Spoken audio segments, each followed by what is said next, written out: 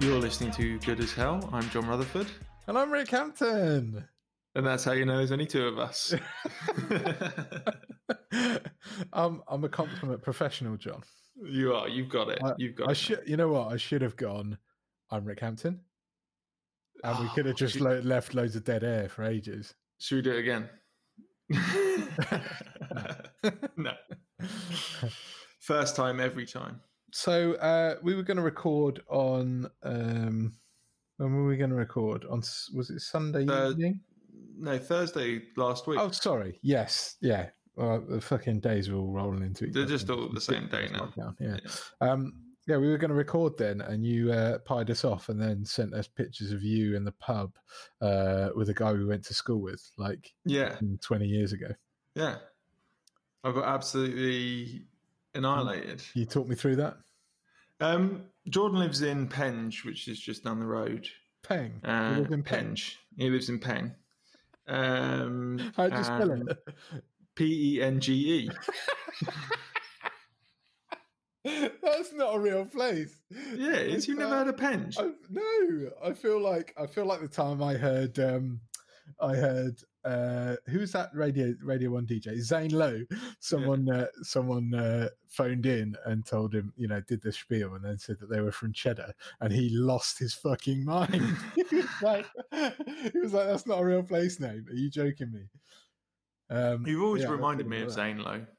Your mixed heritage could definitely pass as Maoran or whatever it is. Really? Kiwi. Yeah. Oh. No. Oh. Yeah, I mean, you could actually. You could definitely go over there and they'd think that you were at least part Get some Pacific Islander. Yeah. I like the tribal. I like the tribal shit. I like the Samoan. You obviously, I can't get it. Polynesian. Yeah. You can get anything you want, mate. You look like a skinny Charles Bronson. I mean, obviously, the dream is for me to get complete. Ironically, get AIDS. Tom Hanks in the film Philadelphia. I mean, obviously, the dream is for me to get a full spread of white power tattoos. Ironically, did you ever watch Sons of Anarchy? Ironic racist tattoos. Yeah, of course I've watched Sons of Anarchy. And do you remember when Henry Rollins was in it? And he had what tattoo did he have on his chest? It was the swastika right there. You could see it. No, better than that. He had the big tattoo that went across his tits. Yeah. And it said, I kill boo. And I always... N-bomb. M-bomb, yeah. Oh, whoa. Yeah. Christ. And I always imagine going into the tattoo artist and being like, yeah, I've got an idea for a tattoo.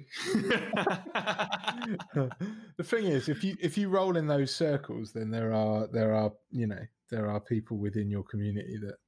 Well, yeah, obviously, yeah. I mean, a lot of prison tattoos are done in prison. Yeah. Anyway, so I met up with Jordan Harper, who... I don't know why I need to give his second name. Anyone who listens to this knows who Jordan is, and if they don't care. So, So, obviously, we knew him at school and stuff like that, and then I'd see him every few years. But then he was when I moved back to Herne Hill. When I moved to Herne Hill. To move in the pub. Nice. You brought a dinosaur. Nick's not even here to appreciate the fact that it has or has not got lips. Has the dinosaur model got lips? Sorry, yeah. This is the boys. It has not got lips. It hasn't got lips. No. So is that right or not?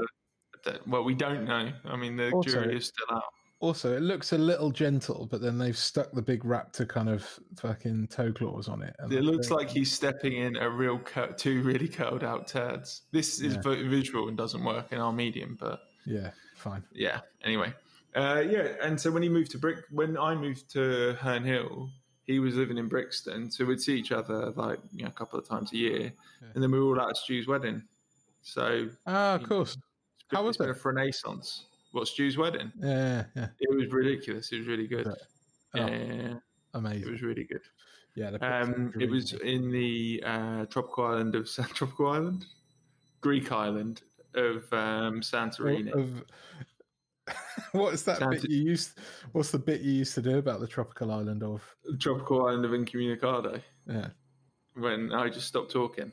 Yeah. But then it was an actual place. It was an idea that you could have a weekend with your mates where you'd all go somewhere and there would be no contact with the outside world. And you'd do a Katie Wallace and smoke 1J, not inhale it, and then everyone would be talking too much. Oh man, she was amazing last week. Is she coming back on this week? I haven't invited her. I think it should just be organic. Spontaneity. You can't have mum calling like Pat in the Alan Partridge film from prison every week. Mate, I'm getting a delicious wine from your tumble dryer. Oh shit! Can you hear my or washing machine on the spin cycle? It's in another room. How can you hear it? Like the road is turned down as much as possible. No, it's fine. It's fine. It seems to have died off now anyway. Yeah, it's for the minute, and it's going to go absolutely fucking berserker in a minute. Anyway, so I went down the pub with George. Yeah. He's all right. He's got 2 kids. Has he? Yeah, he's got a girlfriend, they're not even engaged actually, called Di, who is from Yorkshire. She's like this. Hello, my name is Di, and I'm here to say I'm repping Yorkshire in a major way. as in Diane, or as in Diane, as in Dirty Diana. Yeah. Nice. She's nice. Yeah. So anyway, yes, and what's he doing? He works for works for a consultancy company, sort of like mine, bit different from mine, but sort of like mine. Recruitment? No, he does. I don't work in recruitment. I work for a management consultancy firm. He works. Is Lena trying to hand you a plug? No, it's plugged into my laptop. I was just playing with it. The camera's in a really weird place on my laptop. It's just like we can't have a camera on. The camera is leading us to become too visual on a purely audio medium. I'll pick up my glass of wine. Okay, fair enough. Anyway, yeah. So anyway, we just went down the pub, and so it was the first time I've been in a pub. Well, no, it was the second time I've been in a pub, but one of the time since lockdown ended, whatever stage of lockdown we're in. Sure. Terminal stage, got stage 4 lockdown. It's the second time, but one of those was 1 pint with Liam while we waited for pizzas to cook next door. Nice. So we went down the pub, and it was obviously it's fucking weird because there's 11 people in this huge pub. Yeah. But it was also no, they didn't do table service, but you had to queue outside until the bar was empty. There were only like 3 people at the bar at a time. You had to queue outside until somebody came out, and then you could go in. Yeah. I think there was maybe like the woman who served me's first shift back because I asked for because of the queuing system. There's obviously a bit of a lag between getting a drink and if you finish your drink, you then got to wait 10 minutes for your next drink. Yeah. So it's like, right, we'll just get 2 drinks at a time. And when we drink 1 drink, you then go to the bar and get the other drink, which is nice. Achieves exactly the same thing, but the person who sat at the table gets to get pissed up. Amazing.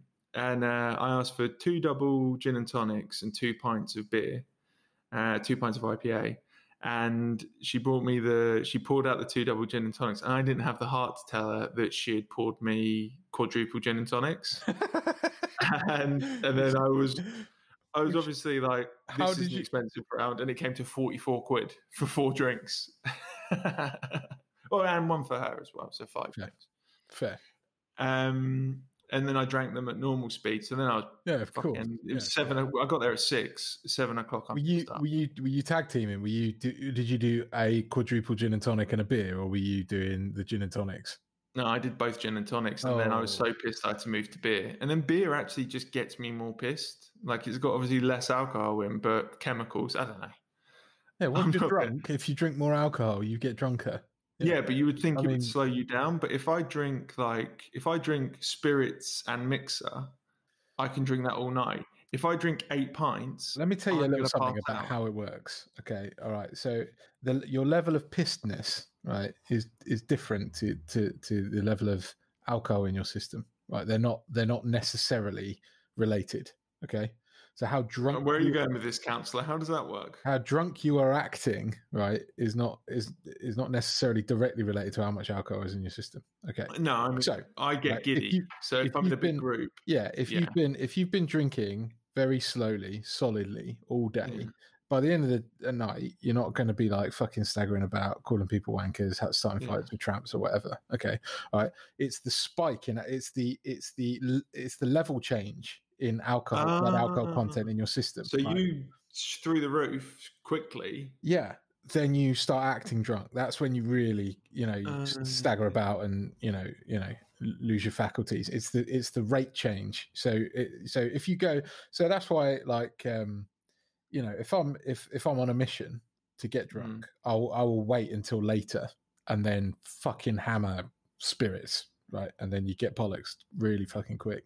Whereas if you start on a fucking session ale in the middle of the day, by the time you come to the evening, like you've had a lot of booze, but you're not like no, that's not what I'm saying. What I'm saying specifically is if I start drinking spirits with a mixer any time of the day or night, I can session that out as soon as I drink, or if I just start drinking beer, I will be pissed much more quickly than the equivalent. But you just said if you switch to you got so pissed that you had to switch to beer.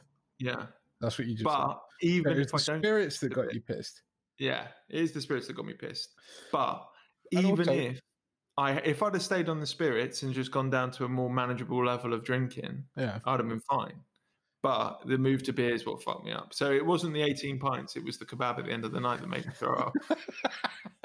Fine, gotcha. It's true. The other thing that's worth noting is that a single spirit and mixer. If you drink one of those, or you drink a pint, then you're getting more alcohol in your system in the pint. Okay. I don't know. I mean, when it gets to a quadruple, obviously that's. I always drink doubles, but I always think a double with a mixer is probably about the same as a pint. Probably, yeah. It's not. Do you know what I mean? I think people think that it's more, but probably about the same. You're mixing it for a reason. Exactly. With vodka, for example, just to cut it, just to water it down a bit. I went down the park with Jordan about a month ago. And I had 8 pints in like 6 hours. And I came home, ate a curry, passed out on the sofa till 3 o'clock in the morning with my shoes still on. So that was the beer. Ripper. That sounds like a fucking great day. Yeah. What time did you start drinking? Like 2 o'clock? No, 1 o'clock. It was 1 o'clock and I got in at 7. You absolutely hammered. Yeah, absolutely hammered. Yeah. So yeah, that was and I ate a giant pizza. And then I came home and I had so we went inside because they had like a restaurant bit and I booked the table thinking it was booking it just to be able to go to the pub, but actually it was booking it for the restaurant. Gotcha. So the woman was like, "Oh, do you want to go in and have your food now?" And I was like, yes, we do. And I ate a giant pizza and then Jordan went, should we do Jaeger bombs? Should we do some Jaeger bombs? And I was like, why wouldn't we do Jaeger bombs in the middle of a nice gastropub restaurant area? What at this point was 8:15 on a Thursday. So I did. And I was talking to my boss about it because I was saying so I've got this theory that our emotional states, all the different emotional states we have, aren't different emotions of a single personality. I think that they're individual personalities. This is based on nothing. This is just a personal opinion. All right. If you've got a mate who's like a really nice guy and then he gets like maudlin and he's a completely different person, or he gets super angry and he's a complete head case and he's one of the nicest people the rest of the time. Yeah.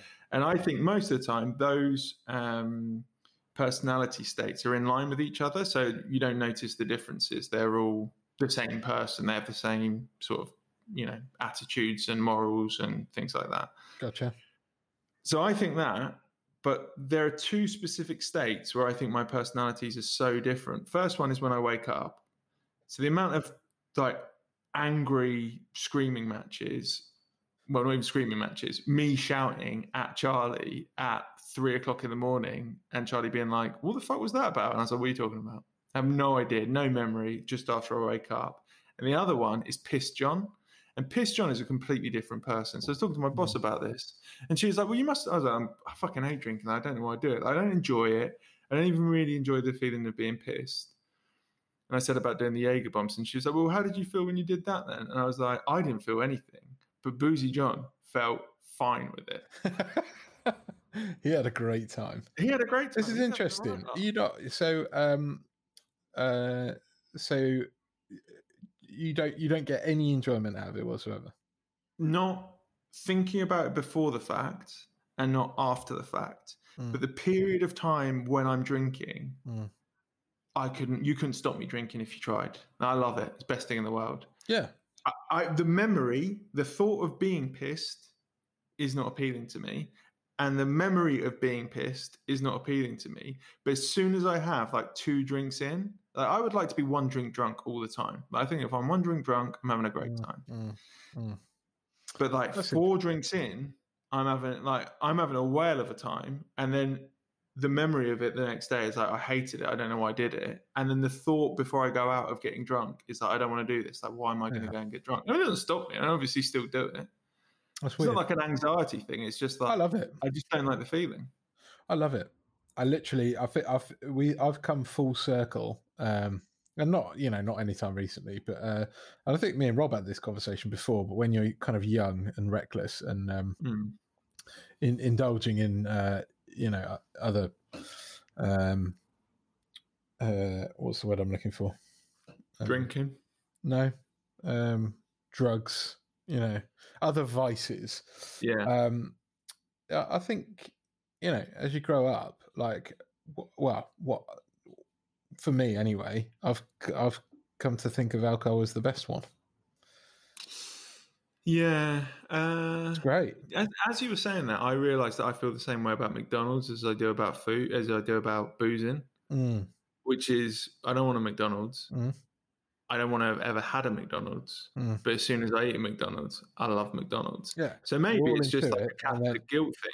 Yeah, you're all into it, and then an hour later, you feel an hour, 10 minutes later, you feel awful. Yeah. McDonald's is the best of the fast food because it's like Willy Wonka invented burgers, because it doesn't taste like beef and bread and fair. Sauces. It tastes like McDonald's. Snozzcumbers. Like it tastes, it tastes like McDonald's. Yeah. I'm going to the McDonald's factory and I'm going to be massively disappointed when all of the people killing the cows aren't Oompa Loompas. We did. We went for ages without having any McDonald's, and then as kind of lockdown was starting to ease, and I think they came back on. You were sweating outside of McDonald's at 6 o'clock in the morning. Everyone else was waiting for the pub to open. They were on Uber Eats, and me and Lena were just at home and like, we should probably get some McDonald's, and then did a couple of times, and it was like, now neither of us ever want McDonald's again. You ruined McDonald's for me as a child by introducing me to the idea of burgers being better than chips. And I've never been able to get past that. You'd go get a quarter pounder, 2 double cheeseburgers and a drink. And I bet you don't need fries. It's like, no, that's one of the quarter pounders. Yeah, absolutely. It's not wrong. It's like, it's such a sterling argument. I'm not going to argue with it. I agree wholeheartedly. But the problem is that that's a lot. That's bad. That is bad. And that's why at one stage of that, my 20s is the period that I like to refer to as sweating while I'm eating. The years of sweating while I'm eating. And that's one of the reasons that I used to sweat when I ate.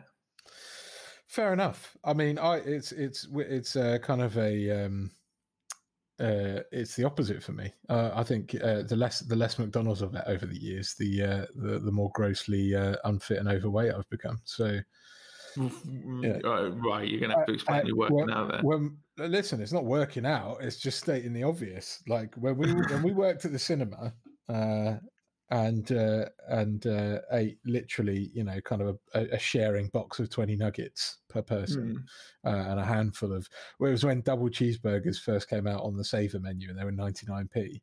Incredible. We'd just go in with a tenner and come out with 10 fucking double cheeseburgers. Yeah. And I was fucking lean as fuck. Absolute athlete. I mean, you were more athletic. I don't think you could ever go back, my friend. I don't think you could ever even I don't know. Get on Facebook, my friend, and go back some. I mean, comparatively, Mate, absolute, not comparative. I weigh the same that I weighed when I was 18 now.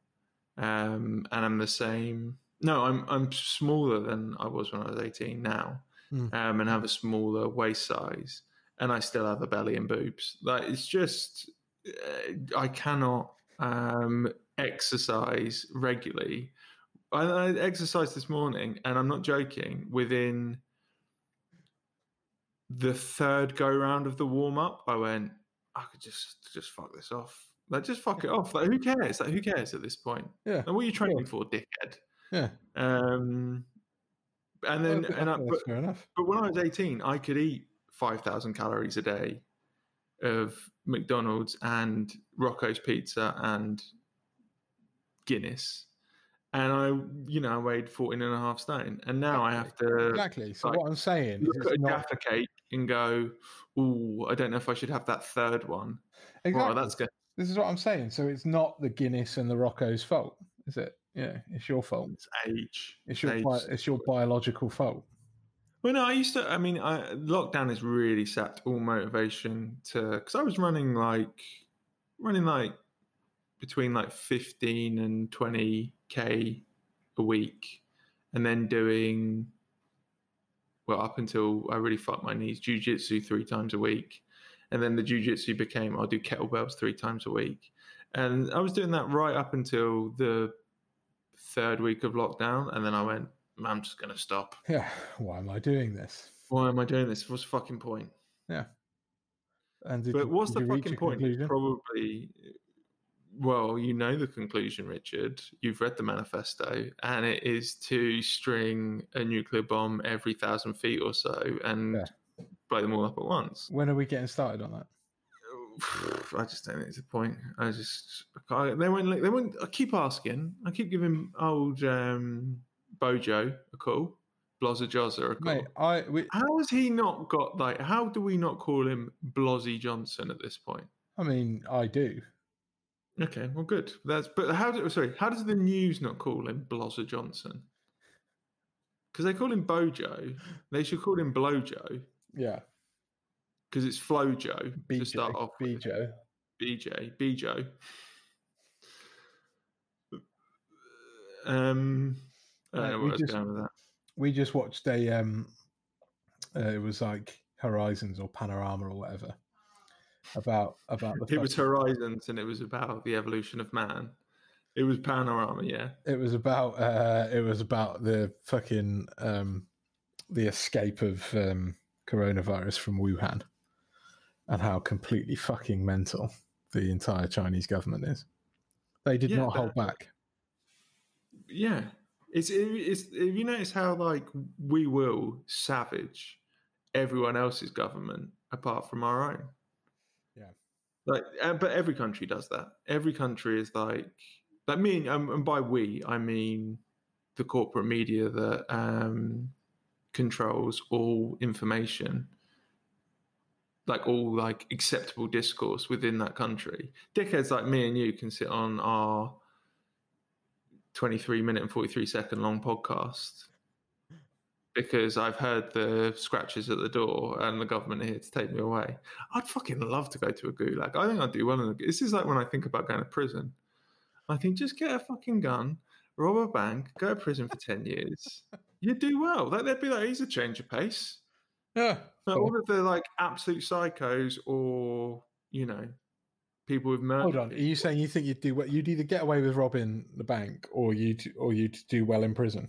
Is that sort of your logic? No, I wouldn't get away with robbing the bank. I didn't get away. Yeah, I know it's a very very minor chance, but I mean, like, but I think I do. I think the lags there would be like, do you know what? Yeah, leave him alone. He's all right.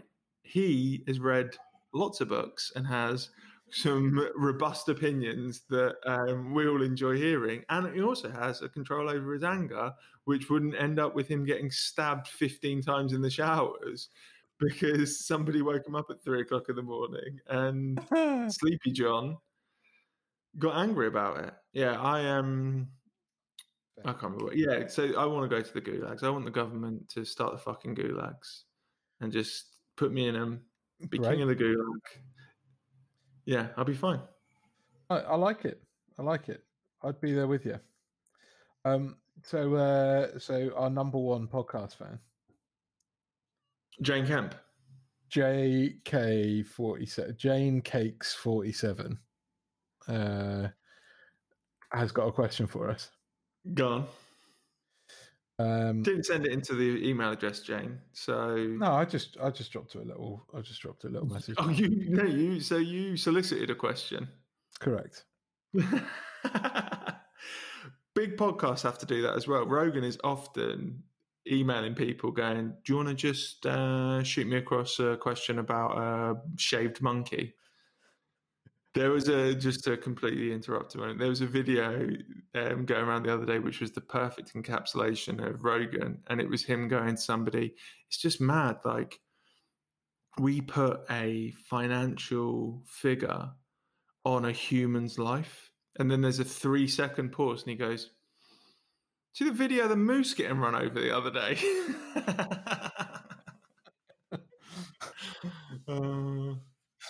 Anyway, what did Jane want to say?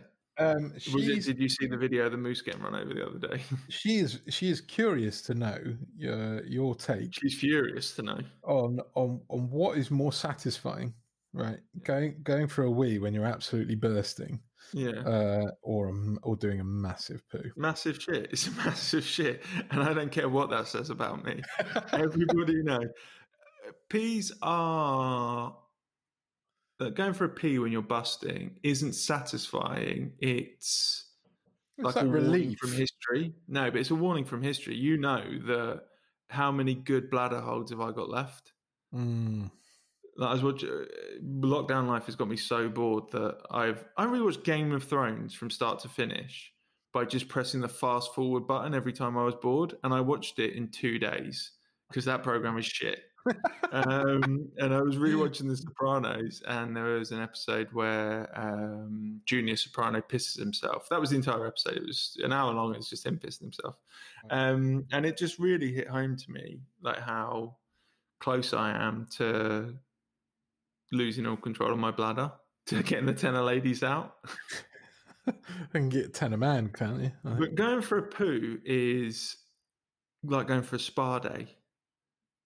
Sit down on the toilet, you get your phone out, you flick onto your apps, maybe you're looking at Twitter, maybe you're playing a game on your phone, maybe you're reading a book at the moment, maybe you're watching a great episode of a hit US TV series starring Paul Giamatti, but James Gandolfini, thank you. Nice. I watched all of Billions as well. I've just got nothing left at this point. Never seen any of Billions. Never seen a single episode of Sopranos. You've never watched a single episode of The Sopranos? Correct. Right, Billions is fine, and it will waste X amount of time, but it's fucking stupid. There's some quite good stuff. As somebody who works adjacent to financial services, there's some quite interesting stuff in there about financial crime, but not enough to have. And Paul Giamatti's pretty good in everything he does. But it's a bit like Entourage, where everybody in it is the most hateful person on earth, and then the next person comes in and they're worse. Wow. But the glitziness of it makes you want to be those people. And so the cognitive dissonance of hating them but wanting to be them at the same time made me have a psychotic break. And I'm just living with it now. Well, as we all know, I never got over the death of Prince. Press record again. So anyway, you were saying you've never got over the death of Princess Diana, and you've never watched an episode of The Sopranos. Have you really never watched it? I promise you. Does it not appeal? Or no, I'd love to. I'd love to. I think it's just one of those things that's always, I mean, that look away was telling. It's one of those things that's always been on the list that's just never come around yet. I watch it. I watched The Wire like 3 times through, Yeah. So, I watched The Sopranos from start to finish. Actually, this time I didn't watch it from start to finish. I watched it from series 5 to the end of series 6. I watch The Sopranos maybe every 2-3 years because it is that good. You'll go, I'll watch an episode, and then you're immediately back into it. And you're like, I have to see. I know exactly what's going to happen. I need to watch every episode of this. Okay. Definitely watch it. Yeah. So on that note, are you a Brian De Palma fan? I'm not a huge Brian De Palma fan. I think Scarface is all right, has its moments. I watched Blowout yes. a couple of weeks ago. It's been recommended to me. I haven't watched it yet, but I've heard fucking weird. It's not a weird film per se, but it's like he has a real he's an auteur, so he's got a real visual style, but the subject and how because really it's a film. It's a film about making films, which all the best films are, but it's a story based on kind of ripped from the headline. So it's post Watergate, Ted Kennedy murdering that girl. It's worth watching. I would recommend it. Yeah, so I got recommended basically his entire back catalogue, but all his old ones basically. So Dressed to Kill is the other one. I've not seen Dressed to Kill. Basically fucking bit bonkers, but brilliant in the same sense. Asked Charlie to get me a glass of. Yeah, she said she can. She knows she's there because she follows proper studio etiquette, which is she noisily runs the tap. Yeah, 3 foot away from where I'm recording. I pushed my glass to her. Can you get me a glass of water? She went, no. Get her on right now. Get her on the show. Charlie, come and say hello.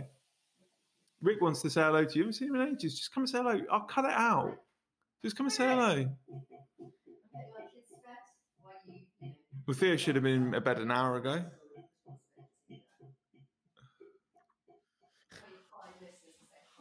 Did you hear what she said then? To your 5 listeners, I said hi. Fucking brutal, isn't it? What a bitch. What a bitch indeed. Oh, well. Good. So what are you saying? Well, that's it. It's Dressed to Kill. I watched Snake Eyes actually over lockdown. This is how bad it's got that I go onto whatever film apps I can find and go, I haven't seen that. Are you on Letterboxd? No. That's a good app. What is Letterboxd? You can just kind of track the films you've watched, okay. and have a watch list, and you can connect to other users. So, I'm on there. A good mate of mine, Josh, is on there, and he's always like, when I see watching films, I'm like, oh fuck, that must be good. So he turned me on to that Uncut Gems. Oh, so good. Oh my god. I took Liam, so it was on at the cinema before it went on Netflix. It was on the cinema in January before it went on Netflix, and Liam's birthday's in January. And so every year I go, what do you want to do? And he goes, do you want to go to cinema? And I go, yeah. We'll go, come up to London, we'll get some lunch or dinner, and we'll go and watch some. So a few years ago we went to see Hateful Eight when it came out in 70mm. And he was like, really want to see that Uncut Gems, and I really wanted to see it as well. Have you seen Good Times, the Safdie brothers film that they made before Uncut Gems? Very similar in terms of tone. Okay. So it's one of the most. I thought I was going to have a panic attack when I was watching that, and I had to leave it and go and sit in the bath, and Charlie watched it to the end because I couldn't deal with it anymore. And when I was watching Uncut Gems, I was like, I get touching my face or shifting in my seat, feeling every moment of it. And I looked across at Liam, and Liam's heartbeat, at rest, is 30 beats a minute. He's a stone cold psychopath, and he's just sat there blank faced, nothing. And I'm like, oh, maybe he's not enjoying it. And as we were walking out at the end, he just turned to me and went, that was the most stressful experience of my life. And I was like, I thought I was going to have a heart attack, Liam. He was like, yeah, it was that bad. Yeah. Mate, that film is fucking amazing. He went to the bit that gets me is when he's given the fucking gem over to Kevin Garnett, and he doesn't see it again. He can't get hold of him, and he's flipping out, and he's in raw panic mode. And after 48 hours of raw panic, KG comes back to the shop with the gem, and he can't get through the fucking security. Yeah. And it's literally right there. Everything he's ever wanted is fucking 6 inches away from him, and he can't get to it. But the way everyone is constant. There's 9 different conversations going on at once. Everyone's talking over each other. Then you've got the music as well at the same time, and all of the noises of the scene is anxiety inducing. I've never seen a film like it. I think I think when it came out, Mark Kermode said it was the most like stressful film that he's watched since Bad Lieutenant.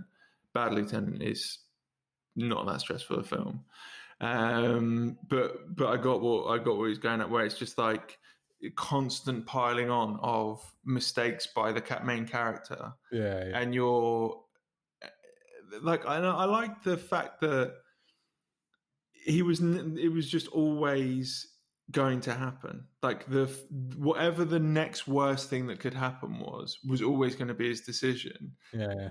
To the extent where it's like to his ex-wife who hates him. Like it's like he's separated from his wife. He's like, let's get back together. And she's like, you're the most annoying person I've ever met in my life, and I want to punch you in the face. And he's like, just think about it. It's just like that ratchets it up constantly. But he's such a happy-go-lucky guy as well. When he's in the back of the car, when he's locked in the boot. Yeah. But there's some. It's a really probably his best role. It's that, or I mean, it's obviously that or Punch Drunk Love. Punch Drunk Love is like I don't know. It's like it's a weird film. People don't think about it, but I remember watching it at the time and being blown away. It's a Paul Thomas Anderson film. Like the man's not made a bad film apart from Magnolia, which is still like pretty compelling film to watch. It's just a bit like melodramatic. But why doesn't he just make films like that all the time? Like, he's got the money in the world. Why does he have to go and make another dog shit, not funny film when he could just be making films like that? Because he can obviously do it. Yeah. Have you ever seen Funny People, which is basically sort of like semi-autobiographical film that he made with Judd Apatow? Yeah. So it's about Adam Sandler, but he's not called Adam Sandler, and he gets cancer. And he befriends Seth Rogen's character, who's like a sort of starting out stand-up comedian. And he's like, I think you're funny. I want to do more stand-up. I need you to like work with me to write some jokes, like basically become my personal assistant. And then he gets cured like of the cancer, but he's such a fucking horrible person that he doesn't learn any of like the lessons that he should have learned from. He learns them all while he's going to die. But as soon as he's going to live, he just goes back to being a selfish wanker. And he's really good in that as well. Like it's a middle-of-the-road Judd Apatow film, but it's still worth watching because Adam Sandler carries the film entirely. Yeah, I've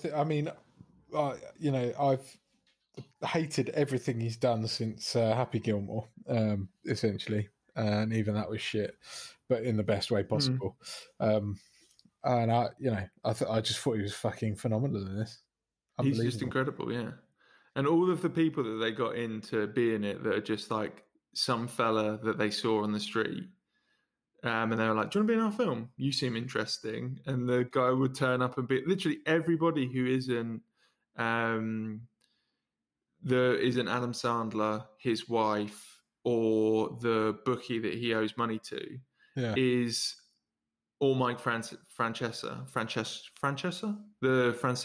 which character? He's the angry bookie that runs a restaurant. Who he's like, that's the stupidest fucking bet I've ever heard in my life, and he's like, I disagree. That guy, he's a sports radio legend in New York. So he's like has a call-in show, and they went to him. He's like, I'm not really sure how to act. He's like, well, just imagine this guy is one of the people that calls you that you fucking hate, and you're as annoyed at him as you are at those people, and just talk to him like that. And he's like, I can do that. Amazing. But all of these other people are just sort of like New York. The best one ever is, the guy that Julia, whose name in real life, his girlfriend. She's just called Julia in real life. That's her first film, isn't it? That's her first film. Yeah, I think she was like a model, and she just sort of worked in, like, I think she worked in the Garment District, which is near the Diamond District. But I think they knew her from like sort of art scene in New York. Yeah. When she's on the helicopter and she meets the guy. And he's like, I've got all this money. I don't know what to do with it. Like, I've got 12 million. He's a real guy that they just met one night on a night out. Amazing. And that's him. Like, that's what he does. And so they were saying about like the scene where she's in his hotel room and he's in the bathroom toweling off. Yeah. Like they wrote it as him they're like, you're going to be naked in that scene. He's like, yeah, fine. So they got to shooting the scene, and he goes, I don't really want to be naked. I don't think it works. And they're like, oh, but the thing is, like, you're the skeezy, like, creep who, like, is hitting on this girl. Like, it makes sense to be naked. He goes, look, guys, I look good naked, but I look the best in a towel. And so they're doing the towel. Let's see if it works. He's fucking phenomenal. Like, he's just brilliant. But in real life now, if you go on that Julia, I can't remember what her surname is, her Instagram page, every photograph that she puts up, he's just in the comments. You look beautiful. Oh, blonde girlfriend.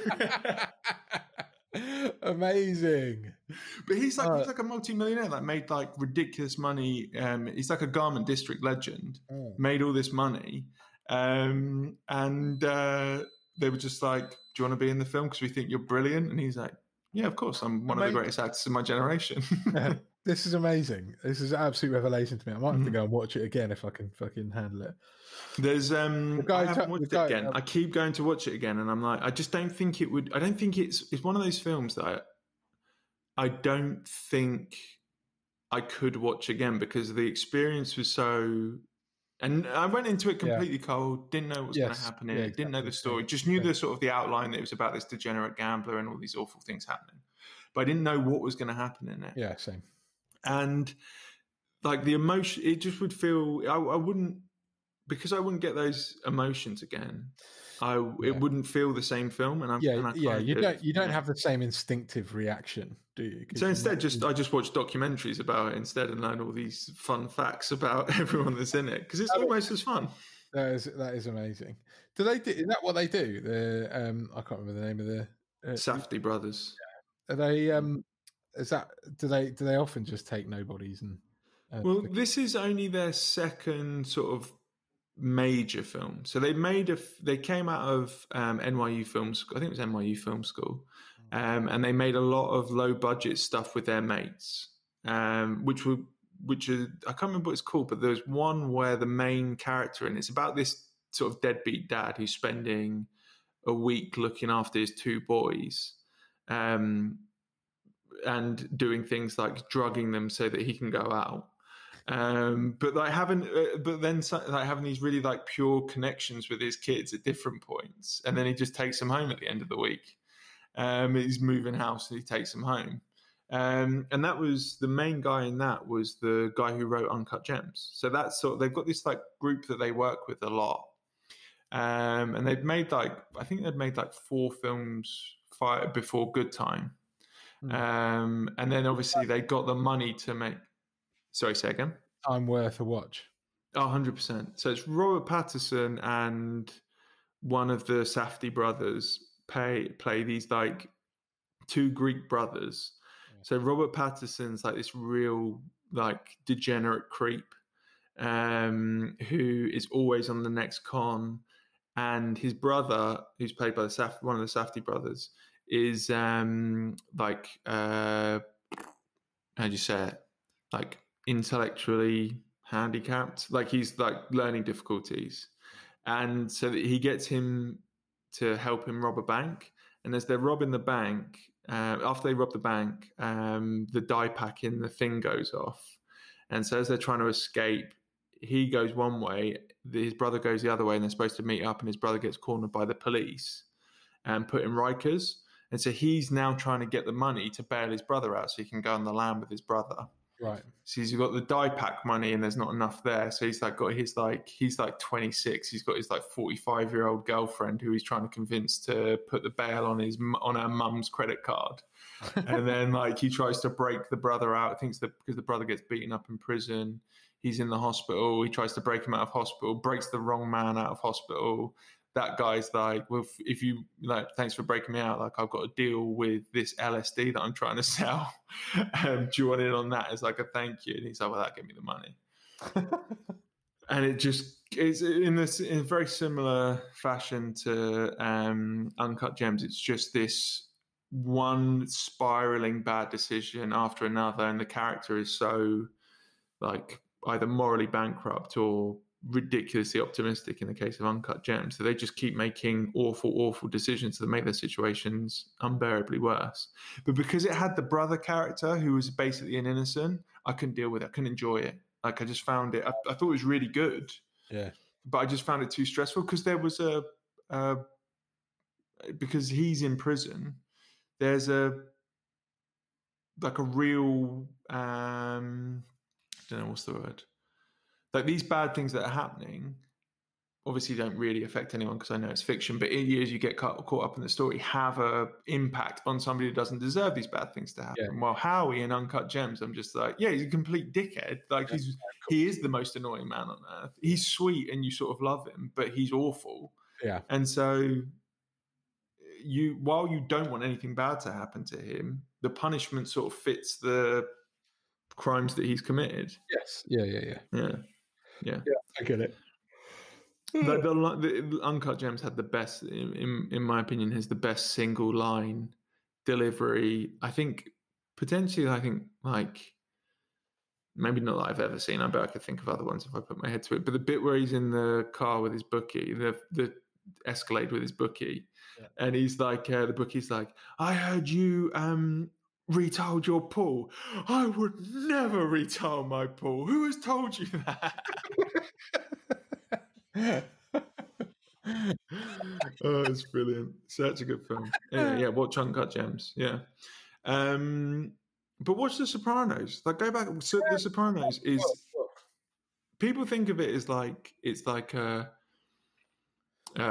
hard-hitting drama about the mafia, and it's not at all. It's a comedy.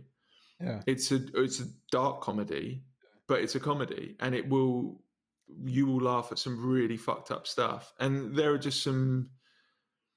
So honestly, it's not that I've never wanted to watch it. You know what's happened in recent years, right? Is that I've got, and I think this might be, a comment on society as a whole. I've got quite kind of fucking lazy when it comes to kind of content.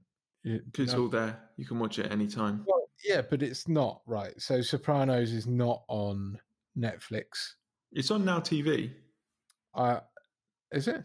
Okay. Yeah, it's on Now TV. I haven't got Now TV, so that doesn't help me. So do you know what I mean? If it was on Netflix, I would have watched it twice. Oh yeah, for sure. Yeah. So I've got quite lazy in those kind of habits. So I've got Amazon Prime for the fucking free deliveries. Because you've got the Prime, yes, you might as well have it, yeah. And Netflix. So if it's not on one of those two, then and that's quite bad because it's something I really want to watch. And I could go on fucking Amazon illegal streaming sites. Exactly, which is what I did when I was like fucking 17. Do you know? We just fucking. It's what I still do now. Like I watch everything on a Czechoslovakian, like everything that isn't on Now TV, Amazon, Netflix. I watch on a Czechoslovakian website called Putlocker. Yeah, Putlocker.cz. Yeah, that's how I know it's Czechoslovakian. We love Putlocker. We love Putlocker.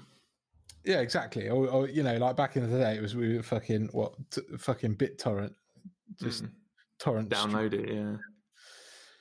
Oh dear. I remember when Dave Hayward, the man, the legend, his old man was obsessed with like having the latest and greatest, wasn't he? So they had a good internet connection in a time everybody else had shitty dial up. Yeah, he could download a single song in MP3 format in 3 minutes, and we were like, "Holy shit, this is the fucking future. We're gonna do everything." Well, we were right. It was the future. Yeah. So yeah, I think I don't know why that's come to be, but I think you just become set in your habits, don't you? So lazy. I could very fucking easily still do that. We used to just download everything, didn't we?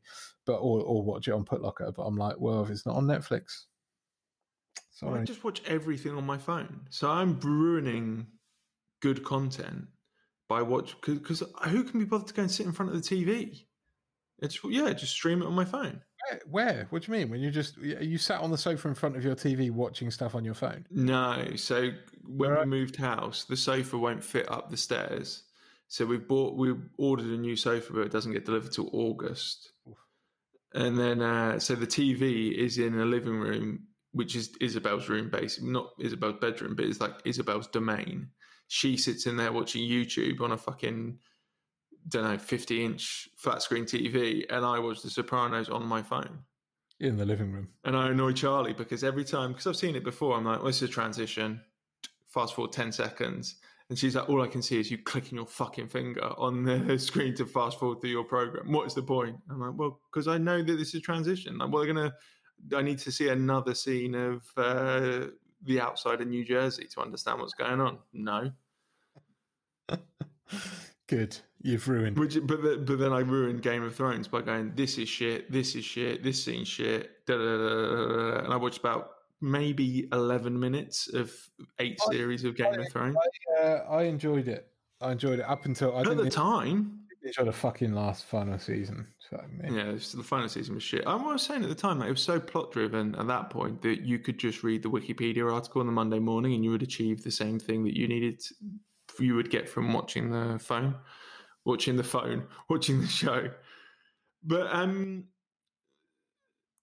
like I watch films. Like I watched Heat the other day on my phone. That's not out. Phone. Yeah. You know what I watched the other day, which I enjoyed immensely, which I'd forgotten about. Training Day. Great film. Denzel Washington. Fucking hell. King Kong ain't got shit on him. Fucking hell. That is. I mean, he got an Oscar for it, didn't he? He won the Oscar. Yeah, I think it was the first black man since. It might have been the first black actor ever to win. I don't know. I feel like Sidney Poitier must have won, but I don't know. I honestly, if you want to see a masterclass in how to fucking own every scene you're in, go and watch that film. He is fucking phenomenal. He just there could have been no one else in that film, and it still would have been incredible. It's ridiculous. David Ayers is a disappointing one because he made Training Day. I think he wrote Training Day. I don't think he did. I think John Singleton directed it. Yeah.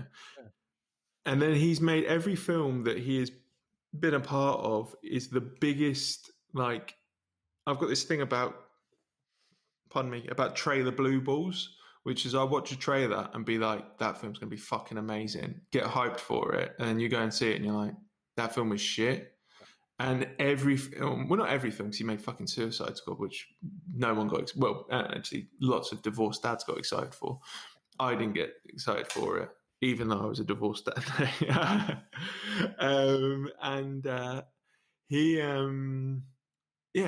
got a new one coming out with, like, he made that Bright with Will Smith and the Orcs, which is Orc Cop, which is just fucking hilarious. Not good.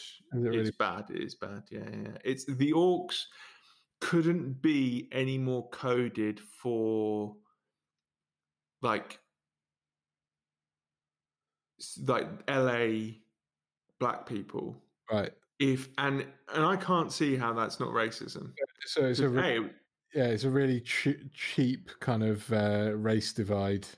Yeah, the elves are like white people. Right. Then there's white and black people, and then the orcs are like black people, but they all wear like FUBU. So they're black people in one like tiny like monoculture within LA in 1987, maybe 97, and oh, no.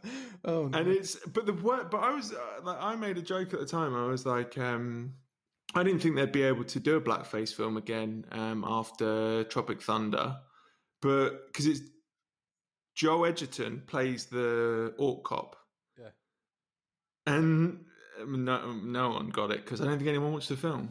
But watch it because it's on Netflix and it's stupid and it's shit. I stayed up till 2:00 the other morning watching it again because I can't sleep and I'm that bored at this point. But he's got a film coming out called The Tax Man, where Shia LaBeouf plays Sorry, I hate it already. Shia LaBeouf plays somebody who like calculates he's like a Mexican drug cartel accountant. He does something like he takes the if like you're selling their product, he takes their cut, but he plays him as Mexican in it. I'm like, that's not allowed. We're not doing that anymore. We can't even have like people doing like somebody was saying they're not going to do the voice of a Vietnamese character in BoJack Horseman. Can't remember who it was. I haven't watched BoJack Horseman. I've watched one episode of the Depressed Horse program. Didn't enjoy it. And they're like, we can't do that anymore. But we can have Shia LaBeouf. He might not. He might be white in it. They might just be, no, he's white. He's white. He just does the voice. It's like in Harsh Times where for some reason Christian Bale is playing the part of, I know that there's like mixed communities in America, that, you know, poverty's the great, well, wealth and poverty are the great binders in America. So you can have mixed, but the communities are still pretty segregated. And it's a film about like Mexican gangbangers where Christian Bale is just a white man in it with a slight sort of Barrio accent. I don't know. It's just weird film. Another David Ayers film anyway. That's the end of it. What was I going to say? Back to The Sopranos. This isn't my thing. This is Felix Biederman of Chapo Trap House. But he said something about The Sopranos, which I think is why it still appeals to me down the years. He said the central idea of The Sopranos is the central idea of modern masculinity, which is we all work like jobs that aren't actually that difficult, but because they're emotionally taxing, that aren't physically that difficult, but because they're emotionally taxing, when you go home at night, the only way that you can express your feeling of like knackeredness is by saying how hard you work. So you go, I work fucking so hard for this family. And Tony Soprano is the like that taken to the next. It's like constantly stressful because he's, you know, the boss of a mafia crime family. But his job is to sit in a pork store or the office of a strip club and chat shit with his mates. Yeah. And every time he talks about it, he's like, I fucking played for this family. And I so recognize that instinct of like, you're tired because like you had like 3, you know, three Teams calls where you paid 8% attention, but because you then have a deadline that you're worried about, and then you hit the deadline fine because it's not like we're not, you know, working down the salt mines. I mean, John, recruitment is tough, all right, and no one said I don't work in fucking recruitment. Are you sure? Recruitment was tough. Sure? Recruitment was genuinely tough because you had a number. In my job, I still like interview people, but I don't work in recruitment. If that makes sense. No, it doesn't make sense to me. So you're an in-house recruiter. My job's like half HR, half recruitment. In-house recruitment, yeah. Right. But in-house recruitment's a piece of piss compared to working in a consultancy. Fair. Yeah. Anyway, so I really recognize myself. Only that aspect of I'm not one of these people that's like I know I'm Tony Soprano.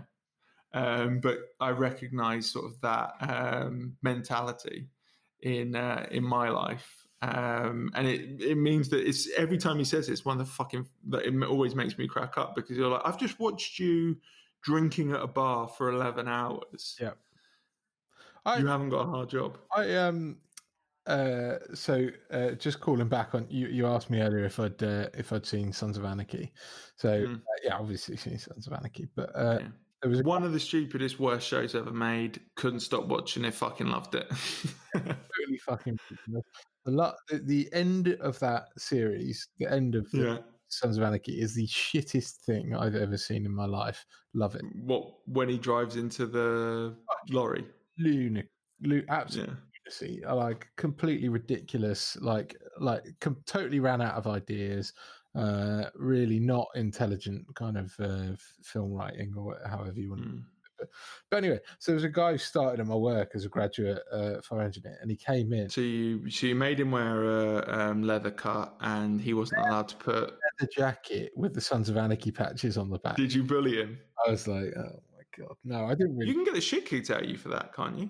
If you went, I think the thing is, right. So anyone in a biker gang will understand what that means, and that's that you're a fucking dork who's never ridden a motorbike in your life, and like Sons of Anarchy. So I would be. But if you went to like a event where there were proper backpatch bikers, I think they're more likely to laugh. Right, if you and I designed a back patch, right, and sewed it on, and went to a biking, a bike meet, then we might. What if we designed a really like twee, like it's like me and you smiling, and we called that the Barbecue Boys? Yeah. Do you think we could get away with that? Probably. I think we're catering. Yeah, but yeah. So that was funny, and then so Lena's got into the habit of watching like Australian reality TV shows in the absence of anything else during lockdown. So she watched. I think she just finished Married at First Sight. On is Charlie on the taps on again? Yeah. No, it's Theo this time. Oh, Theo. Rick says hello. Hello, mate. 12 now. He's 11 foot tall. Goodness me. Happy birthday for whenever it was, Theo. It was a couple of weeks ago. We talked about it on the podcast. So she watched Married at First Sight, fine. And then she was watching, I think it was like Australian Love Island. And there was a bloke in it who sort of, if you kind of squinted and looked sideways, there was a bloke who looked a little bit like Charlie Hunnam, right? And he started talking, and he had his hair a bit like Charlie Hunnam in Sons of Anarchy.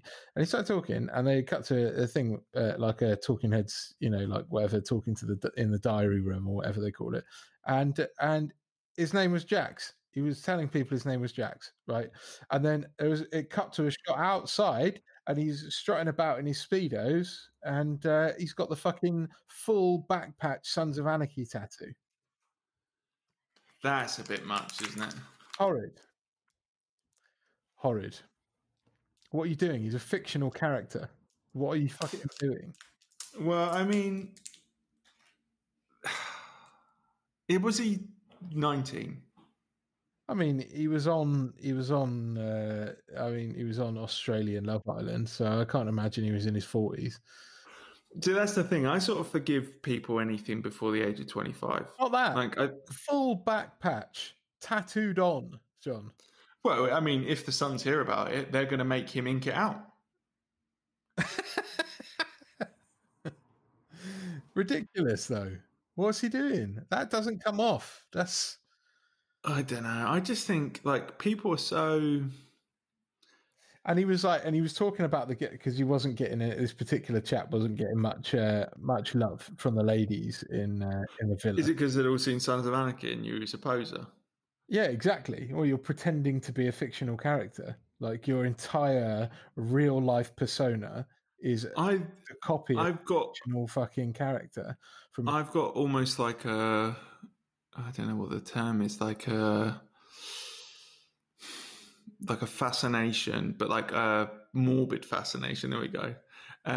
With people that pretend to be fictional characters in their real life. So like the people that pretend to be the Joker, and there's loads of them.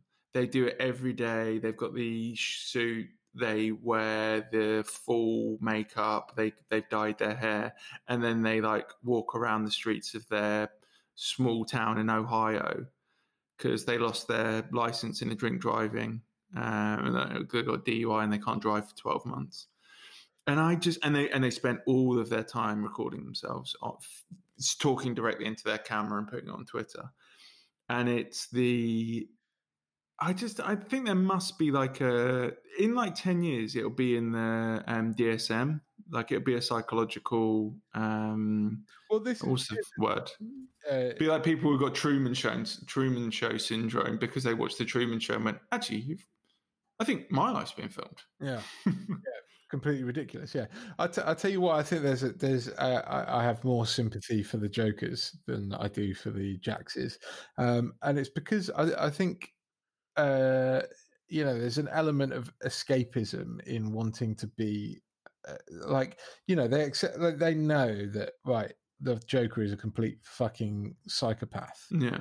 So if you are pretending to be him, and if you are trying to do it to any level of kind of alter your own reaction. No, they're not.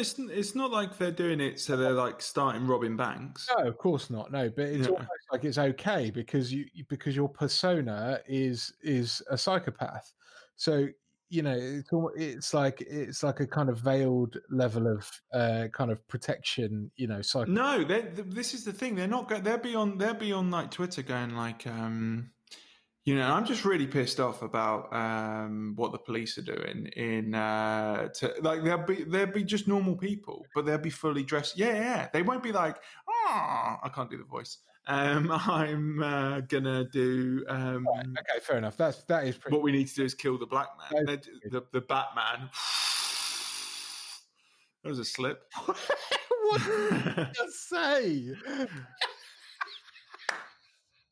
Oh, you're edging closer to those tattoos, aren't you? You're gonna have to cut that out, but yeah, I am less annoyed with those people than I just feel like he's trying to completely assume the personality of a fictional kind of bad boy, ladies love kind of character. Do you think it's on the same path as people that pretend to be in the army, like Walter Mitty types who pretend they were in the SAS? Yeah, exactly. Yeah. But it's worse. It's like when you. Well, yeah, because we know he's not Jack. Yeah, but the person who's pretending to be in the SAS, we could be like, he might have been in the SAS. Yeah, when you say to yourself, right, this is what I'm going to do. Right, this is what's the NATO alphabet? Right, Alpha Badger. Bravo. Yeah, when you say to yourself, this is the persona that I'm going to assume, I'm going to kind of start exhibiting this as if it's my own, right? You're making a decision to choose a character from a very successful TV show, right? That you you somewhat look like, and I just think fucking weird. Well, I mean, we all do it to an extent. Like if you think about, you used to do it when we were younger, but anyway. So all the girls. No. I mean, like if you put on like a tuxedo, yeah, you give it a bit of James Bond. You don't pretend. You don't introduce yourself to people as I'm Bond, James Bond. Carry a Walther PPK around with me. Yeah. No, but my peak rage came when he was talking to some other people in the villa. He was talking to one of the other guys, and he was like, "I don't fucking get it. I speak to all the girls in the villa, and they're like, oh, we want a manly man. I want someone who can kind of protect me." And he's like, and I'm sitting there thinking to myself, "Hey, I've got fucking tattoos. I ride a Harley, And I was thinking, yeah. But you've copied all those things from someone on a telly show. Do you not think the girls know that? How stupid do you think he is? That I'm assuming that he's he's a moron.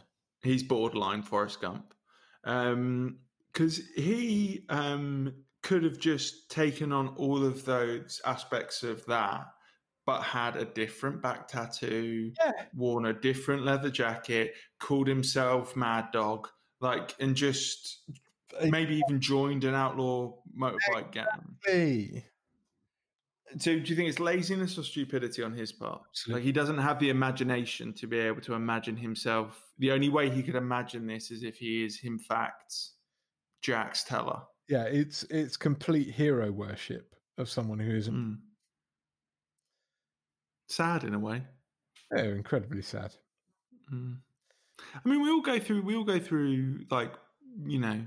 periods of wanting to be other people, maybe you see it with me all the time. Like I'm the biggest fucking personality sponge in the world. If I hang around with someone long enough, it's that I take on parts of their, how they speak well, not anymore because I'm 37, but when I was younger. You definitely did that a bit. Yeah. Occasionally with, film characters, I don't know about like. I mean, we obviously I decided that we were going to start a Fight Club after watching the film Fight Club, but I didn't pretend to be. I didn't pretend, but we were such fucking pussies that our Fight Club, you weren't allowed to punch people in the faces. Yeah, exactly. But then but I didn't pretend to be. I didn't introduce myself to people as Tyler Durden. No. So I don't. I think I'm on the normal side of that equation. Fair. There's like a normal. I think people are often unhappy in their lives trying to imagine new lives for themselves, but it is fucking mental to be like such a defining signal as the full back piece is a. I would love to get him into they should do a fucking TV program of him just being psychoanalyzed. Yeah. And just pick it apart. It'd be devastating. It'd be one of the most upsetting things you'd watch because it would be like, I was beaten by my father. I never had, all of that kind of like harrowing shit. Yeah. And then he hates himself so much that he's incredibly stupid. And he's just like, that guy's cool. I think I want to be cool. Yeah. I think there is that. It's a bit of a, kind of, in a weird way, sort of cultural appropriation, isn't it? It's like, kind of worshipping that kind of like outlaw kind of culture because it's been glorified in the media, and then not fully actually under. I mean, outlaw culture, like everyone wants to be a fucking outlaw because it seems like great fun until you do something outlaw and you're like, I don't want to do this. Like, this is the worst thing in the world. Yeah. Like everyone wants to be. Every man in New Jersey wants to be, who's 40 pretends that they're in the mafia. If you're Italian and you live in New Jersey, you have said, what time is it there? It's 4:00 in the afternoon in New Jersey. They've said this thing of ours 15 times, and when they say this thing of ours, they are referring to their plumbing and heating company. Yeah. But so I do. Our lives are so fucking dull. Yeah. It's so boring. Life's boring. You don't ever get to do anything exciting. Anytime anything exciting happens, it's the most harrowing experience of your life. Yeah. Like if you're like, you saved someone from a burning building, you would have PTSD. Yeah. I think there's a period. Anyone who's interested in like kind of old school American motorcycles, kind of choppers, V twins, whatever. Like there at some point during that journey of loving fucking motorbikes, there is a twin. They have a little tickle of the idea. Yeah, they're like, oh, actually, do I? What do I really like doing? Riding motorbikes and drinking beer. Oh, maybe I could be in a group of people who like riding motorbikes and drinking beer. Right. No, you own a Harley Davidson. Let's delve into your little tickle around joining an outlaw motorbike gang. That reality is quickly shattered when you realise that they're all 70. It's nothing to do with the age. It's to do with the fucking mindset. And they're all fucking right wing lunatics. Oh yeah, of course, yeah. Right, and I think that's the bit that the romanticized outlaw, is they paper over the fact that they're all fucking racist lunatics, right? Well, yeah, of course, because if you want to live a lifestyle where the things that you're what's the word? But like the things that you're emulating are like physical strength, dominance, like living on the margins, like self-reliance and control and things like that. Yeah. Well, do you know what? Fascism has all of those things, like also loves all of those things. Yeah. Like that's what fascists love as well. It's like there's no left-wing football hooligans, Yeah, fair. Yeah. But and I was thinking about this the other day because I started writing again and I was thinking about left-wing terrorism. And there's just so little like that you can pull on, that you can go, oh, this was a left-wing organization that turned to terrorism. Yeah. And it's literally like the Red Army faction in Germany in the 70s, the IRA. and what was and the Bolsheviks before the Russian Revolution, and that's it. If ever you want to read some interesting stuff, read about Stalin before the revolution, what he was up to. He was in Sons of Anarchy. He was robbing banks, he was kidnapping people, and he was running an extortion network, because he was basically like the counterculture to the Tsar's regime was left wing. The right, because the right had everything that they asked for. They had like strong nationalist pride based around a royal family, and so, but they had to make money, and because they were just existing for them was illegal, they were like, we might as well do this other stuff as well. And there's like a line from Stalin where he's like, basically like, after the revolution, it was something along the lines of, I don't even know if I want there to be a revolution, because I'm having the best time there like now, like doing all this stuff. Like, why would I want there to be? Yeah, and it's so all of the stuff that you're talking about, that generally appeals to, that kind of dominance and authority appeals to fascists. Yeah. So yeah. So I think there's a little flash of it, like the kind of bromance of riding motorbikes and getting drunk and listening to rock. Well, it used to be hippies. Like, the thing is, they all came out of the motorcycle gangs. All came out of the army. They were all like, we can't live in the real world now. Yeah. But they weren't fascists. They were like, we can't live in the real world now. So we have to go and create our own thing. So they're all fucking like hippies who like to get pissed up, and then they still like to fight because they all have fucking PTSD from the Vietnam War. Yeah. And now it's people that go and do it, go and join it. Should we create a counterculture motorbike gang? No, I don't. The problem with the left is a lot of people a lot of the things that appeal to you if you're left wing are things like solidarity. Problem with the left. No, I generally think it's the reason that the left will never be successful is because they haven't got a killer instinct. They won't, when they are successful, aka in the Soviet Union, is because they murdered everybody that stood against them. Because the fascists won't stop. Like, they don't care. They, like, if you get in their way, it's better, for them to have an enemy to fight. But the left wants, like, solidarity and community and egalitarianism. And if all of those things appeal to you, you probably just don't have it in you to pull the trigger. Yeah. Obviously that there are left-wing organizations that have, I suppose like Central America and things like that. All right. So a left-wing terrorist organization. Yeah. Yes, indeed. Terrorist motorbike gang. No, I don't think you could have a left-wing motorbike gang. Why not? I mean, I think you could. I think you definitely can because there's plenty of left-wing organizations in America, like I can't remember what it's called, but it's called something like the Socialist Redneck Gun Club, who are like a like Southern rednecks who are all like read Marx and Engels and like think that we should move to a socialist society. And so they tip up at the Black Panthers, actually, is a good example. They were massively socialist, but they were fighting for their lives. And I think that's the thing, is like, to have a motorbike gang, you're not really fighting for your life, are you? You're not fighting to just exist. No. You just want to fuck off a bit. I've just thought of loads more organisations left-wing organisations that use violence to...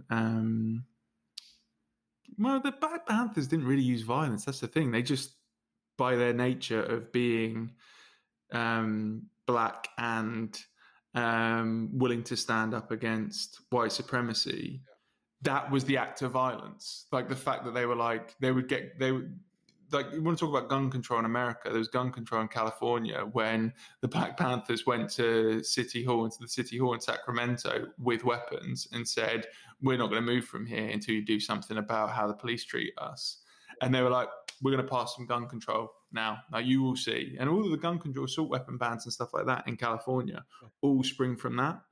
But they just did stuff like, they brought weapons because they saw that they needed to arm themselves, but they would stand on the corner, and if the police pulled over like a black couple in a car, they would stand there with their guns, saying effectively like, "We've got our eyes on you, and we'll stand up if you do anything." Yeah. And then of course they got assassinated by the state.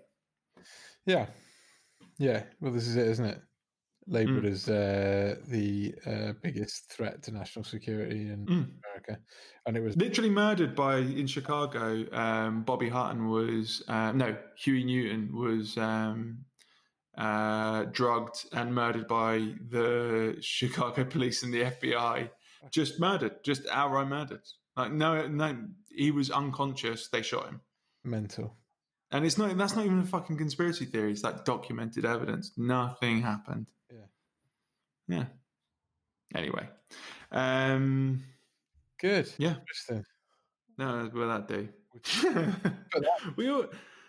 It just always as my sister Grace says, every conversation with you, John, devolves into one of three topics: re-education camps and gulags, you getting, as in me, getting chemically castrated or lobotomized, or violent revolution.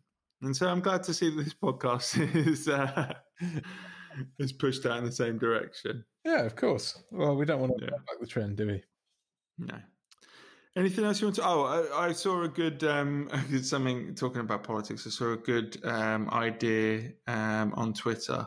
This comes from @SaintSluggo. Saint Sluggo is he is a Discordian. He is the CFO of Antifa. He is a neoclassical trans-left anarcho-decolonialist. And he says, Goddess Eris, bless holy St. Guillotine, he, him, her, master. He, him, master is his pronouns. But he said, regarding the phrase snitches get stitches, he said, of snitches get stitches, assumes worst outcome, focuses on disunity, leads with violence. His preferred way of describing that sentiment is no one talks, everyone walks, because it's comradeship and solidarity, plans to succeed, only requirement is to do nothing at all. Amazing. That's my politics. I love it. But I fucking like no one walks, no one talks, everyone walks. That's a great phrase. Very good. Amazing. Very good phrase. Oh, fair play. So yeah. Oh, good. Well, there we go. Oh, God. No. Sorry. I'm burying the lead. This is a huge one. Oh.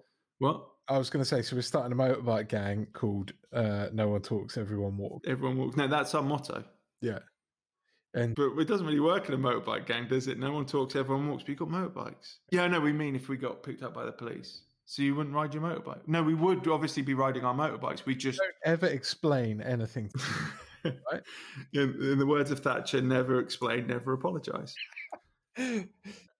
So we were in the park. This is the last bit, and then we'll finish up. We were in the park on Saturday, walking to get a coffee on Saturday morning through the park, and there was an elderly lady. I probably would say she's about mid-60s, maybe 70. She had her dog, and her dog did a massive dump on the floor, and so she scooped it up, tied it off in the bag, and then just dropped the bag on the floor. And Charlie was going berserk, and I was like, can you please just not say anything? And as we were walking down the road, Charlie obviously got annoyed at me because she was like, you're not backing me. And I was like, it's not that I don't back you. You're exactly right. She should have to pick up that shit. But what is going to happen? Like, what are you going to do? Like, you're going to go over there and say, pick it up. What happens when she says no? And it made me think, and I wanted to get your take on this, it made me think that the main difference between men and women is that women's arguments will only ever end in additional arguments. But at some point, as a man, if you want somebody to do something right and they're not doing it and they're refusing to do it, the last outcome is always violence. And because by nature you want to avoid the violence, like I don't think like I'm going to have to punch a 70-year-old woman in the face, but at some point I'm either going to have to walk away, in which case I might as well not bother asking her to do the thing in the first place, or I'm going to have to threaten her. So I wanted to get your view on it. No, it's a good point. I think you know, for me, with things like that, like if you're going to get into something with someone, it doesn't necessarily mean that you're thinking, right, the outcome of this is going to be violence. I don't think that's has to be your starting point. But if you feel so strongly about something and you know that, like in the Charlie situation, she's got a bang to right, so there's no fucking. She's 100% right? Yeah. So that woman who leaves the shit in the bag in the street, right, walks away from, even if she doesn't take it with her, she walks away from that situation going, that woman's called me a cunt, right, and I've got no fucking comeback, right? I've left a fucking bag of shit in the street, right? Like, at least she knows someone's fucking seen it and is calling her out on it. And next time, she doesn't think she can get away with dropping it in the street. So that I think Charlie was saying that. What I said was, she's 70 and she's just dropped a bag of shit in the street. Like, she's had this argument before, and she doesn't give a shit. You don't know that because maybe everyone's of your mentality, and you're like, oh fuck it, I'm not even going to. Oh, here she comes. Eva Perone's coming downstairs now. Charlie's got a lovely red summer dress on. We're talking about the lady that dropped the bag of shit in the street. Rick wants to hear your side of the conversation. Can you just tell us? Can you just come on mic for 2 seconds and just explain to Rick what you were feeling? Tell her that I'm on her side as well. If this is Rick's on your side, by the way, as well. She went like this. We were playing Monopoly earlier, and she. Monopoly. Why are you playing Monopoly? With the kids, with the fucking kids. Fucking anyone, especially kids. It was fucking right. It was hilarious because obviously me and the kids are going around and we're buying the bits and we're having a great time. Charlie's getting progressively more livid. Yes, as the game goes ahead. Yeah, she's angry, and there was a big wedge of money in free parking. Obviously, we were playing the free parking rules, and I said to Thea, I went, "Your mum's going to roll a 5 in a second and land on free parking, and she's going to be unbearable for the rest of the game." And guess what? I was right. She rolled the 5 and then just smugly just sat there. But then, but actually, I was wrong. Well, I was right that she went immediately to smugness. Yeah. There's no happiness with Charlie unless she's smug. And she goes, but then the issue continued. Well, you've all bought stuff. Like, I was like, what do you want me to do? Like, you've bought one thing on a thing, no one else is allowed to. She's like, no one else is allowed to buy another part of that set. She's like, yeah, that's how it works. That's not how Monopoly works. That's not the rules, no. It's not even the rules. It's not the point. Yeah. It's polite. She said. It's like the opposite mechanics of the game. The point of the game, Monopoly was literally invented as a game to teach children that rent seeking is bad. Yeah, like it 100% was. It's in that book that you. It was in that book that you brought for Isabel about like strong women, powerful women from history. The woman who invented the Monopoly game, and Hasbro stole it. Well, I obviously did read it to her, Charlie, because I didn't sit there and read it for my own amusement, did I? I've got no interest in powerful women. I live with the most powerful woman there is. Powerful fucking dickhead. Yeah, love you. So anyway, so she didn't want to come on camera and discuss it. So her, she all right.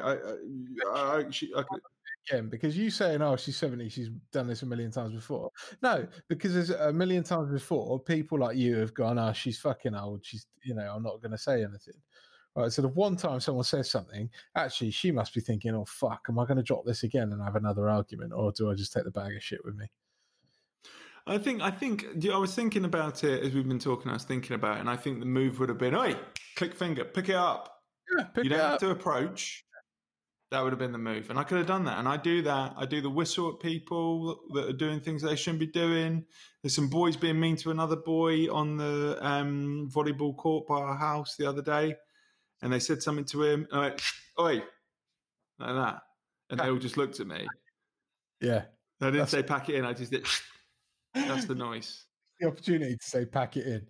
Mate, we've got. No, I didn't need it. It was the mean mug that I've got because I didn't have my glasses on, so I was squinting at them.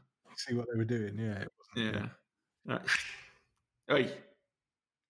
Pack it in is the ultimate. No. Like, we're enough that we can say pack it into children now. We are. I mean, I'm that age. My granddad used to say, "Turn it up," which I remember saying to him as like a 5-year-old, like, "Granddad, do you want me to do it more? Like, what? It doesn't make sense." But it doesn't need to make sense, because it's like, in the same way that dogs can only understand tone, they can't understand the meaning of the words that you say. Going, "Turn it up," they'll go, "Oh, I better stop doing that thing because he looks angry and he's shouted at me." Yeah, love it. Well, good on Charlie, I say. All right, well, next time I'm going to do a... Oi! Did she go out Turn there? it up. No, she didn't. We walked away at that point. Because I always say to Charlie, "You've never been punched in the face," and it shows. Yeah, well... And then if Theo's there as well, I go, "Theo," like, because he usually obviously he's a good boy, backs his mum. Listen, He goes, well, in that case, he backed his mum. Every other case, he wouldn't. I mean, What are you saying? you've got to get punched in the face. Well, I don't really want Charlie to get... And it won't be Charlie that gets punched in the face. It'll be me that gets punched in the face. No, that's completely fair enough. Yeah, fine. Yeah. I don't mind getting punched in the face. Point in your life, you're probably going to get punched in the face, so you may as well. And it's never as bad as you think it's going to be. It's going to be, and you may as well save it for something that really fucking matters. So, ladies, shagging another man's wife. Who were we saying the other day when I went to you? Yeah, I'm going to shag your wife. About that. Who was it about? I can't remember. Oh, it was about the man who didn't want to get punched in the face, that I defended his wife who got hit by the crutch. Yeah, exactly. Yeah, exactly. Yeah. Anyway, so follow us on @GoodAsHellCast on Twitter. No one follows us. We don't even have access to it. Everyone who listens to this follows you anyway, so it's functionally the same. Or please send us in a fucking question. We answer Jane Kemp's frankly perfect question. I'm not asking you to say, "Oh, do you think the Treaty of Versailles was too hard on the Germans?" Yes, I do think it was. Yeah, I think it was a colonial move. Yeah. Would you rather do a big pee or a big poo? And the answer is obviously big poo. We never got your take on that. You want to do a big poo as well, don't you? Big poo, yeah. Or anal fixation, of course, both are. Couple of closeted dads. An email at goodashellpodcast@gmail.com. And just tell a friend. I think we've ousted Master and Commander. I think we've got. You think Rich Brand? Yeah, I think it's Big Rich. You think it's Rich Brand? He didn't present the kind of defences that I would expect a man to. Have you seen the film Zodiac? No. So watch the film Zodiac, but it's very much about, you never really know who the Zodiac killer actually is, and there's lots of good suspects.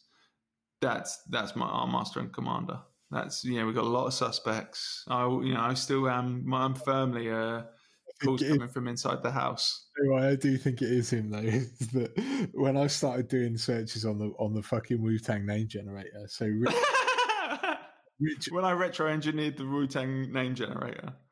Rich Brand's name does not come up with Master Conqueror. I'll grant him that, and that is one line of defense, right? However, right, that his girlfriend's nickname for his penis, right, is Cornelius, and Cornelius does return Master on some. No! So I'm convinced it's him. It's got to be. Christ. That's like the serial killer getting someone else to lick the envelope when they send in the letter. Cornelius. What was his girlfriend's surname? I'm not saying. Well, don't say, but put it in now. Cornelius and her surname. See, okay. We'll do it now. Well, you want me to do it right this second? Yeah. Okay. He is shitting himself right now. If only this is absolutely. He's already murdered his girlfriend and he's burning down the house. Gang name. The first one that comes up in Google, I'm going for. Though actually, if he's gone to this level of SecOps to hide his identity, then for all we know, he's on page 22 of Google. I can't actually remember what her last name is. Hold on.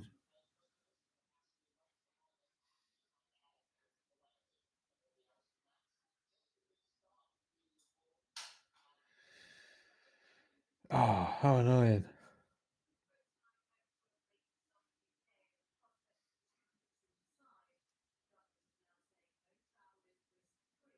Oh, got it. Okay. Ooh, they're on tenterhooks. No, fuck. I don't know how this fucking name generator works because you can put in the same first name and a different last name and it changes both words. So what's Cornelius come out as?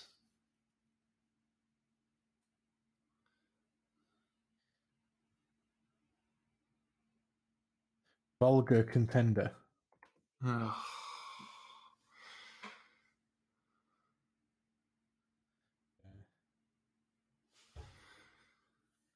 We were close. We were close. That's the thing. When you're investigating a cold case like this, you know, you think you're there and it's never enough. Cornelius Brown is Master Desperado on the first Wu-Tang name generator that popped up. What Cornelius Brand is? Cornelius Brown. Okay. A very brown willy. We all do at this age. Yeah. He's younger than us, actually, isn't he? Yes, yeah. Yeah. Can you imagine how dark his is going to go? No. He's got Italian blood in him. The older you get, the browner it gets. He's going number one. Have a bronzed willy, for sure. He is. He doesn't tan well, but where he does tan.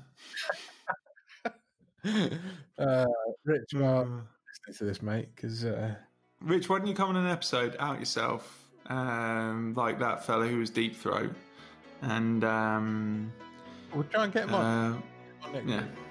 Yeah, cool. Hi then. Lots of love. I do. Love you. Just a small town girl living in a lonely world. She took the midnight train going anywhere.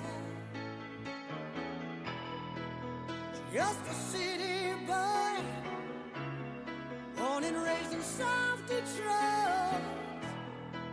He took the midnight train going anywhere.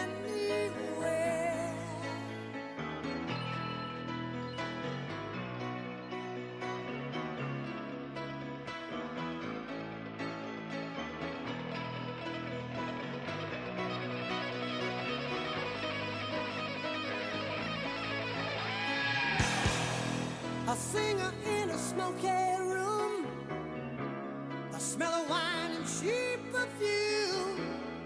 For a smile they can share